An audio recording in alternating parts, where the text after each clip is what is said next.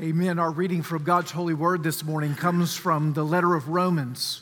Romans chapter 12, beginning in verse 9 and extending to verse 18. Please give attention to the reading of God's holy word. Let love be genuine. Abhor what is evil. Hold fast to what is good. Love one another with brotherly affection. Outdo one another in showing honor. Do not be slothful in zeal. Be fervent in spirit. Serve the Lord. Rejoice in hope. Be patient in tribulation. Be constant in prayer. Contribute to the needs of the saints and seek to show hospitality. Bless those who persecute you. Bless and do not curse them. Rejoice with those who rejoice. Weep with those who weep. Live in harmony with one another. Do not be haughty, but associate with the lowly. Never be conceited. Repay no one evil for evil, but give thought to do what is honorable in the sight of all. If possible, so far as it depends upon you, live peaceably with all. The grass withers and the flower fades, but the word of our God will stand forever. Amen. You may be seated. Before we go to the Lord in prayer and consider His words to us, especially from verse 18 this morning, I want to draw your attention back to your confession of sin for just a second.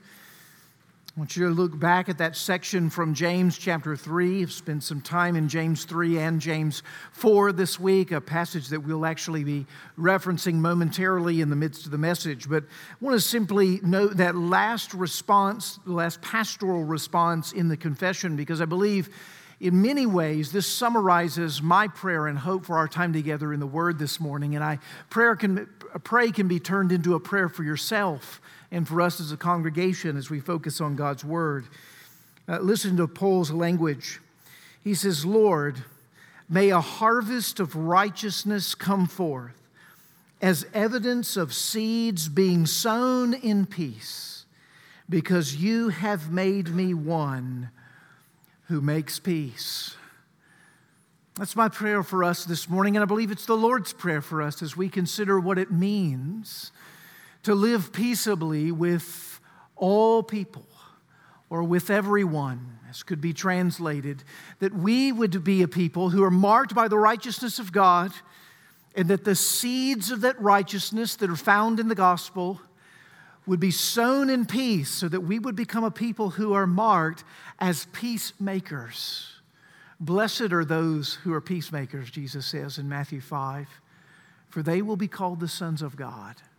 So as we approach this text of Scripture together, let those words be upon your heart as we seek God for what only He can do. Let's pray together. Our Father in heaven, as we take the next few minutes in your word over verse 18 here of Romans 12, we recognize that if we are ever to become peacemakers and be those who are marked as a community that is peaceful, then it is you who's going to have to do the work.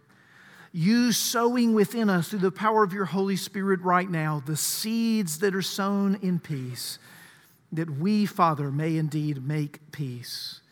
Lord, would you come now in proportion to the needs of us, your people, with varying levels of need right now as we sit in these pews and as we seek to hear from you and attend to this, your word.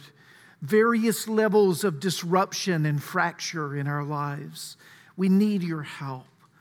Would you be attentive to us? Help us to know you, the God of peace. And would you, as you so long ago, Jesus, gave to us the Spirit of peace, said to us, your people, my peace I give to you. Come and give that peace afresh, we ask it. In Christ's name, amen. You know, peace, we mentioned at the opening of our service this morning, peace is something that every single one of us wants in this room. We might even summarize the sum total of our heart's passion would be that we would be a people who are at peace. And as we come into this room this morning, we acknowledge that there are various levels of peace and fracture and rupture that are right here among us today. And so our hearts groan to say, Lord, more of the peace that you promise, the peace that you say comes to us through the Holy Spirit as He mediates to us the good news of the gospel of Jesus Christ. We are those, if we are believing in Christ this morning, who are to be marked by peace with God. Paul writes it in that way in Romans chapter 5, that there is now no condemnation for those who are in Christ Jesus, but indeed we are to have peace with the living God. And it's that peace that we long to see flow out of our lives in relationship to one another. That the peace that's been won for us in Christ would begin then to be leveraged in relationship to one another, but that's not often the case, is it? A lot of times that peace seems to stop, to be stymied in some way, stuck or blocked. And we find ourselves not being able to get past the hurdles of tension and conflict that so often mark our lives. When we watch the headlines, as we do week after week, and we see longings expressed with talking heads on the television and headlines in the newspapers, longing for there to be peace in the world. We see stars in Hollywood and music artists speak about peace for the world and their new nonprofit or program that's going to help inaugurate that kind of peace. We talk about movements like Greenpeace. We ask questions like, will there ever be peace in the Middle East? And the more in which we see the theater of the world unfolded, we're wondering if that's merely a figment of imagination and a flimsy hope on which to ever to expect. Some of us just want to find a place of peace. We've given up on whether there would be peace in the world. We just want a little closet in our home to find a little peace and quiet. We want to escape to a place that we can kind of collect ourselves. We even say, sometimes speaking of our own internal worlds, we would just like to find a little peace of mind. All of those come to mind when we begin to think about this word peace and how much our hearts long for it. But when we look at Romans chapter 12, we see there's a specific peace that the Apostle Paul has in mind. He's actually not in view here of a global peace or a peaceful place, or even that little peace of mind that you would like to have. He's speaking in the context of Romans 12:18 as peace in relationships with one another. The focus of this series has been on life in the family of God. This cameo portrait, this snapshot of what the church is really supposed to look like. Last week, even exploring the theme of being in harmony with one another, Paul now is pressing in at a deeper level, and he's saying we are to be at peace with one another. We are to be at peace with all men. Now, the question that arises, I think, from this text, as an assumption from behind this text, is how is that possible? How could we ever get to a place where we could say, we're at peace with all men? Is that even an achievable aspiration that we should seek after? It seems like pie in the sky, doesn't it? When we read, be at peace with all men, let's run through the list. Your boss, your mother-in-law, your siblings, your spouse. Be at peace with all men? Really? This is an incredible call that Paul is pressing upon us as the body of Christ to take seriously this morning. What would it mean to be at peace with all men? How could we pursue that? Well, I think before we can even begin to answer that question, we've got to answer a prior question. Why is it so hard to live at peace with one another? Why is it so hard? Why is it so difficult? In fact, when we look out at the status quo of relationships, maybe even in our own context in life, doesn't it often see that disruption and fracture and division is far more characteristic than peace? Why is it that peace is so hard to come by? Maybe answering that question would get us to being able to answer, how can we really pursue peace with one another and even with the wider world, even the people right now who pop up in your own mind's eye that are the hardest people to get along with? How is it possible that we could ever pursue peace with them? Well, we need to get underneath that. And we need to answer the question, why is it so hard to live at peace with one another? And when we ask that question, we begin to get some clarity when we look at the pages of Scripture. Because it's a question that takes us all the way back to the beginning of time. It takes us all the way back to the Garden of Eden, which is where the very beginning of conflict happened. Believe it or not, long before we knew the world as we know it today, which is rife with conflict, the world was at peace in the way that gravity is present with us this morning. Now, I'm really grateful for gravity. It makes preaching easier. I don't have to try to keep myself stationed in this spot to planet Earth while I'm preaching. In fact, I'm giving no effort to staying put right now on planet Earth. It just happens. It's a law. It's just what is. Peace was like that in the original creation. It was a law of the universe. It was the reality. It was the air that Adam and Eve breathed at the beginning of time. Man and woman, can you imagine? Marriage perfect in union. In company with the animal kingdom and the rest of creation, and more importantly, with God Himself, there was absolute peace. Everything was exactly as it should be. That was the nature of the way things were originally designed, and is the reason why your heart longs for it today, is that you were designed to experience that kind of peace. And there's an ache that rises up in our hearts when we begin to recognize we're far from the design of which God had made the world, and especially our relationships with one another. Because in the moment where Adam and Eve took and ate of the forbidden fruit, from the tree of the knowledge of good and evil, it was as if we can see it this way, an atomic bomb went off. And the ripple effects ran throughout all of the created order. And the ripple effects were conflict. Sin, as it moved its way forward, the collateral damage, the collisions that would happen over and over as you see throughout the pages of Scripture and we look throughout human history, is the fact that conflict becomes the new norm. It becomes, as it were, the gravity, the law of the land, rather than the peace that we were originally designed for. It was this relational rupture that we see take place in Galatians chapter 3. In fact, it was conflict that was the most visible and immediate consequence of sin in Genesis chapter 3, wasn't it? Adam and Eve, their eyes are opened, and immediately they're full of shame and they're dodging each other's gazes. We see a fracture, a wedge that's put between Adam and Eve. As God walks in the cool of the garden to come and meet with them, what are they doing but hanging out behind trees and dodging and lurking behind bushes because they don't want to be in relationship, exposed before the all-seeing eye of this holy God, knowing that they were naked?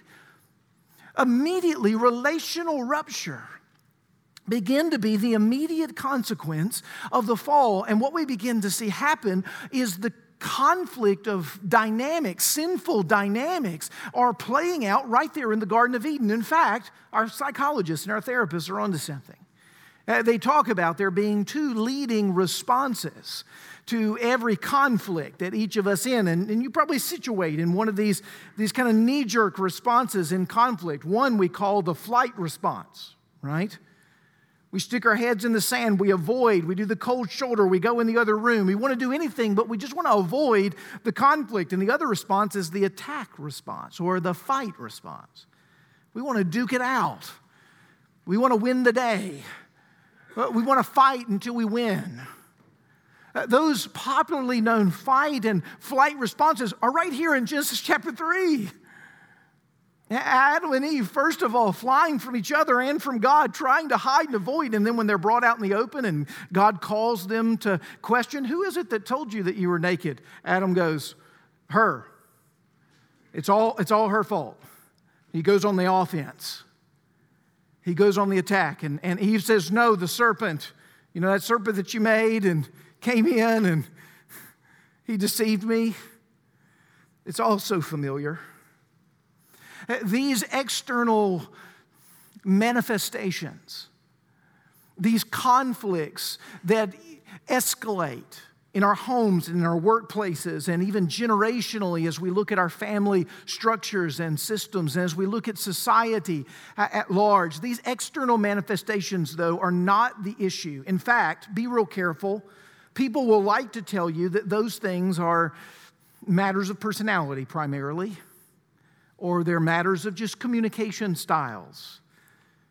Oh no, it runs much deeper than that. Now, yes, does your introversion run against their verbal processing? Yes, it does. But the issue is not your personality or your pattern of communication. The issue is the fact that your personality is weighted with sin. There's not anything in the world that has not been tainted and touched with sin. The problem is not so much the verbal processing, but your lack of patience with the person who is verbal processing. And the problem with the verbal processor is that they're not quiet enough to know that they need to slow down and be patient with your shortness of ear, with what it is they have to say. In other words, laying aside our own interests to take up the interests of others should sound very familiar.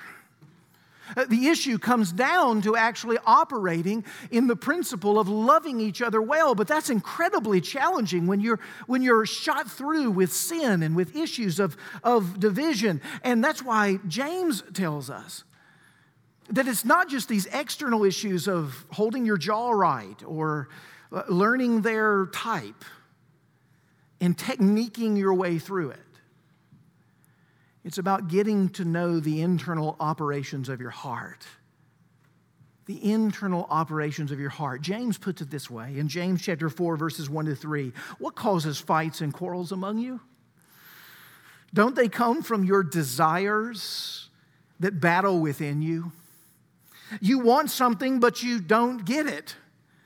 You kill and covet, but you cannot have what it is you want, so you quarrel and you fight. What a hard word from James. Clear word, just hard word. You mean it's not just that I am made this way and I'm this type of person or I like to do it this way? It's that I'm sinning? Yes, there's a desire, he says. Sinful desire that's at war within you. The results of those fight and flight mechanisms, those conflicts arise out of a battle, a waging war that's happening within you. Desires that are fighting. Now, don't mishear James. James is not saying that desires are evil. Desires are given to us by God. Every one of us in this room right now have desires. We have desires, if I may name a couple, we have desires to be loved. We have desires to be accepted. We have desires that our life matter and that it count and that we do something meaningful with our time and our energy. We have desires to eat. I have a big desire to eat. I have to watch that desire to eat. Now, the desire to eat is not a bad desire. It's actually woven into us biologically.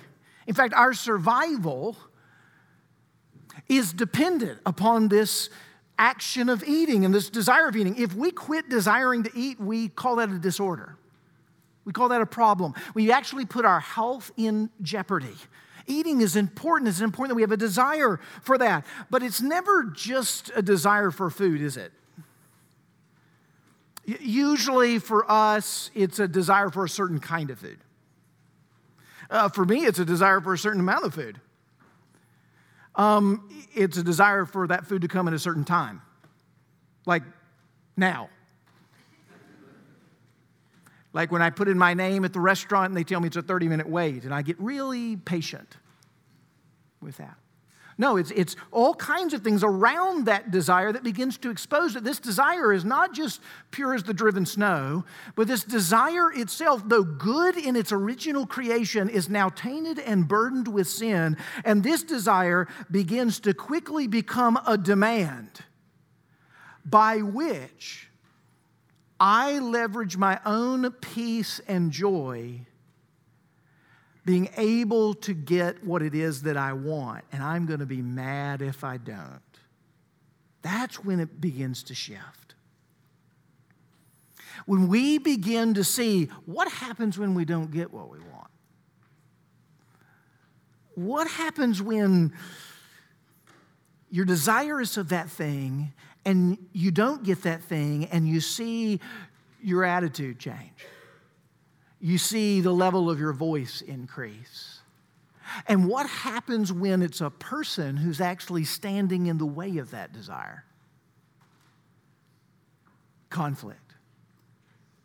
Conflict. That's what causes quarrels and fights among you. I love the way Ken Sande puts it. He says, it's when a good desire becomes an ungodly demand. It's in that point where we require from this moment our own personal satisfaction and happiness. We must get what it is that we're after. And if you're in the way, we're in for blows. You know, that's exactly what was going on in Genesis 3. Oh, we looked at the fight and flight responses. We looked at the conflict between Adam and Eve and between God. But, you know, there was something going on in the heart of Eve long before any of that happened. We're told it earlier in the chapter of Genesis chapter 3 that Eve begins to look at the fruit of the tree of the knowledge of good and evil, and she says, it's a delight to the eyes. It's good for being able to fill one up for food, and she had a desire for it to make one wise. There were desires in her. What were the desires? Well, let's tease those desires out. The temptation that came to her was that, Eve, if you eat of the tree of the knowledge of good and evil, you will be like God. Another way of placing that is that you'll be in control. You'll have power. You'll have everything at your disposal. You'll be greater. You'll gain the acclaim that you should always have gained. You'll probably gain the satisfaction that your heart wants. And all of the things that we think that we're going to get when we get that new house, or we get that new car, or we get that new promotion, we get to that new place in life, that these things are going to give to me some sense of fulfillment, some great satisfaction. I'm going to have arrived at that particular point. In those moments, the desire for the earthly thing is weighted with a heavenly expectation. We're expecting from an earthly thing a divine satisfaction. You catch that? We're looking, let me put it in the stark silliness of what it just simply appears in Genesis chapter 3. I eat fruit and I become like God. I wouldn't think of connecting those two. And that's even the nature of our sinful desires. We think to ourselves, I get the job, all my life will come together. I achieved this end, everything else will be peaceful. How many times have you said, if we could just get a few more $1,000s a year, things are going to be so much smoother? Right? Wrong. We tend to think if there's some kind of deprecation of something, if that earthly thing could just be there, then we're going to begin to rise to where it is we are. It's because those who have a lot of money, life is clearly better than those who don't. If you think that, get to know people with money. It's a mess. The recognition is we have weighted earthly things with divine expectations, and in so doing have caused desires that are at war within us. And when that person stands in the way of what we think, we want that will bring us to where it is we think that we will be, a clash happens. So the question becomes, if that's the means by which this conflict ensues, is through these desires at war within us, how do our desires move to where it is they need to be? You might be thinking to yourself, well, I'm just going to not desire. Good luck with that. That's not an option. And if you go down that path, you'll just find yourself deceived. The question is not the desires, whether you're going to have them or not, but what it is that you're desiring most. Where it is that your desires are pointed. What it is that your desires are looking to.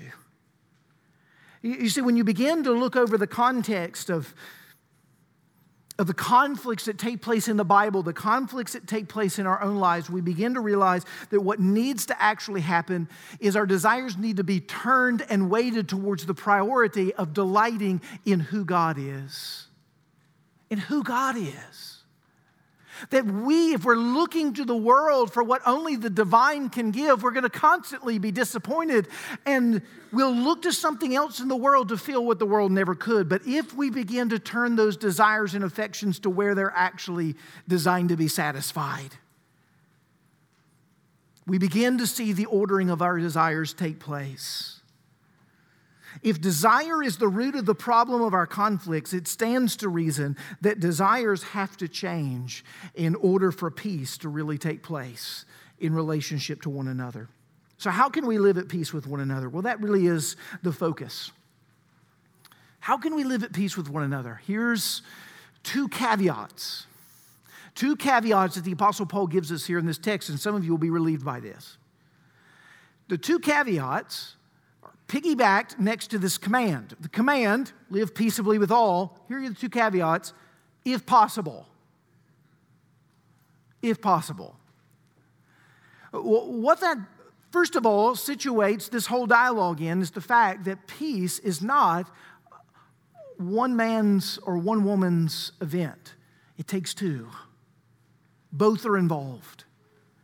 If possible, which means that right now in this room, some of you recognize that there is a party out there somewhere in whom you may be in tension with, in conflict with. You have sought, as best you know to do, to bring peace in that relationship, but peace has not come because it's not possible at this point. But notice the second caveat. So far as it depends upon you. If there is someone in whom you are in loggerheads with, don't let yourself be the reason for it. Don't let yourself be the reason for it. You must do all that you possibly can to be able to bring about that peace as far as it depends upon you. In other words, in those situations where peace is not possible, just make sure that you're not the cause. Others may not be willing to make that peace and reconcile with you, but we must pursue any and all righteous recourse available to us to establish and maintain peace. So how can we do that? If we are going to get out of the way, which is really the biggest issue when it comes to conflict, if we're going to get our own hearts out of the way, taking as far as it depends upon you, what can you do then? Is we must see our love for God and our love for one another increase. And we must see our love for ourselves decrease. That's what's got to happen. That's the shift. Tony was saying a second ago in Confession of Sin, there's got to be a pivot, right? There's got to be a turning, or we're just going to be going in circles. We've got to turn away from ourselves, and we've got to turn unto God, and we've got to turn unto others. That's the exercise that actually must happen. Now, how does that happen? So go do that, right? Well, that's going to be very difficult to do. How is it that you're going to actually have that turn happen in your heart? Well, here's the trick about your desires. Your desires are always going to move towards that which you find to be the most attractive, most beautiful, and most satisfying thing. That's where your desires are going to go. So if you desire for your desires to be less about yourself and more about God, God's got to become more beautiful than you and what you want. His glory and His grace and the power of who it is He is in the gospel, how He's displayed His love for you in Christ, has got to increase in your mind's eye with regards to beauty. And your own self has got to decrease with regards to your affections and your attractions. You've got to quit being preoccupied with yourself, and you've got to be preoccupied with Him. The focus has to be upon Him. Your desires only point to those things of which they find most satisfying and most beautiful. And so you see, what begins to happen is we have to constantly have before us the very work of God in the gospel if we're ever going to see ourselves diminish in our mind's eye and God's glory and His love and grace increase in our mind's eye. And this happened very practically yesterday for me. So I'm working last minute right on this message, tweaking some things and changing some things. And there last night, my family's been away. They come in and walking in, and they want to see me, right? They want to talk to me. But I'm in the midst of utter brilliance here. I'm working on a masterpiece for tomorrow's message, and I've got one-liners and aphorisms and just genius stuff flowing in my own mind and heart. And I've got to get this down on page because it might just go if I'm not careful. It's not lodged away that deeply yet, and so I've got to get it in there. And one by one, children come up and they want to have conversations with me, and they want to share stories about what's going on. And the phone is dinging and buzzing and things are going on. And I'm just, wait just a minute, doing this thing. I begin to realize the Lord, in His grace, right, He begins to restore a little bit of sanity to me. And He says, Nate, this for you right now is not a message. This is your moment. This is this moment. Will your children be more important to you than this sermon that's really right about you right now and not about them? Will that text message that's of an urgent prayer request get the chance to be returned? Or will you simply focus on what it is that's before you? Will this message be this moment? I was able to close the computer for once in my life and look at my children and turn to the attention to the phone in the way that it needed to, not with resentment, not with disinterest or distraction, but with love. Now, it was later as I reflected on it, after the moment, I thought, what's glorious about this? Is that my God, for all of the times that I have failed to do that, and they are many, they are legion, my God has had undivided love and affection for me, even when I didn't have the wisdom to call out to Him. He was moving to me when I didn't even know I needed to tug on His coattails. And He has forgiven me for every time I failed to love others in the way He's loved me. And when I realized He loved me like that, I thought, I want to love others like that. I want others to experience that love. I want them to know His love, and I want them to experience that love through me. I want to be the portal of that love. And in that moment, I begin to see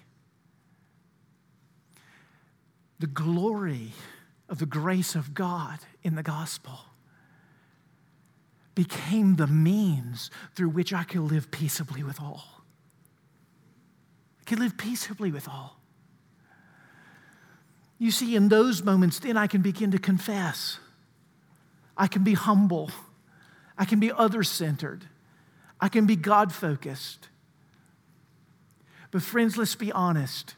I'll need help with this afternoon. That's why we need life in the family of God. I need you You need me to remind each other and show each other the beauty of the love of Jesus over and over and over again. It's mesmerizing grace that in all of the ways that we have failed Him and have been nothing but disruption and rupture in the life of one another, He's loved us anyway. And He's calling us to be the portals of peace by which the watching world sees a transformation within this community and says there's a love there worth finding out. You see, when we begin to experience that, we begin to realize that it's only to the degree that the peace that is won in the gospel, when that begins to make us, only then can we make peace. When the peace that is found in the gospel of Jesus Christ and His love for us begins to make us, only then can we be those who make peace, and not a moment sooner. We have to let the peace of Christ into our hearts and experience His forgiveness and His grace at more deep and profound levels and become for one another reservoirs of that peace rather than triggers of conflict. So that through us, by God's grace, we will be held in perfect peace by those whose mind is stayed upon Him. The writer Isaiah tells us. For those whose mind is stayed upon Him, that is the one thing necessary. For therein is the peace He's called us to. Father in heaven, we would ask for this peace. Right now, in this spot, we would call upon You by the power of Your Spirit to grant peace into the hearts of us, Your people. Forgive us for the ways that we have beget more fracture and rupture than we have peace within our relationships, and have given the world reason to doubt that You have even brought peace into our lives through Christ. Forgive us for all of those ways. In knowing that You do, we long for our lives to be different. We long for the pettiness to be gone. We long for the passive-aggressive behavior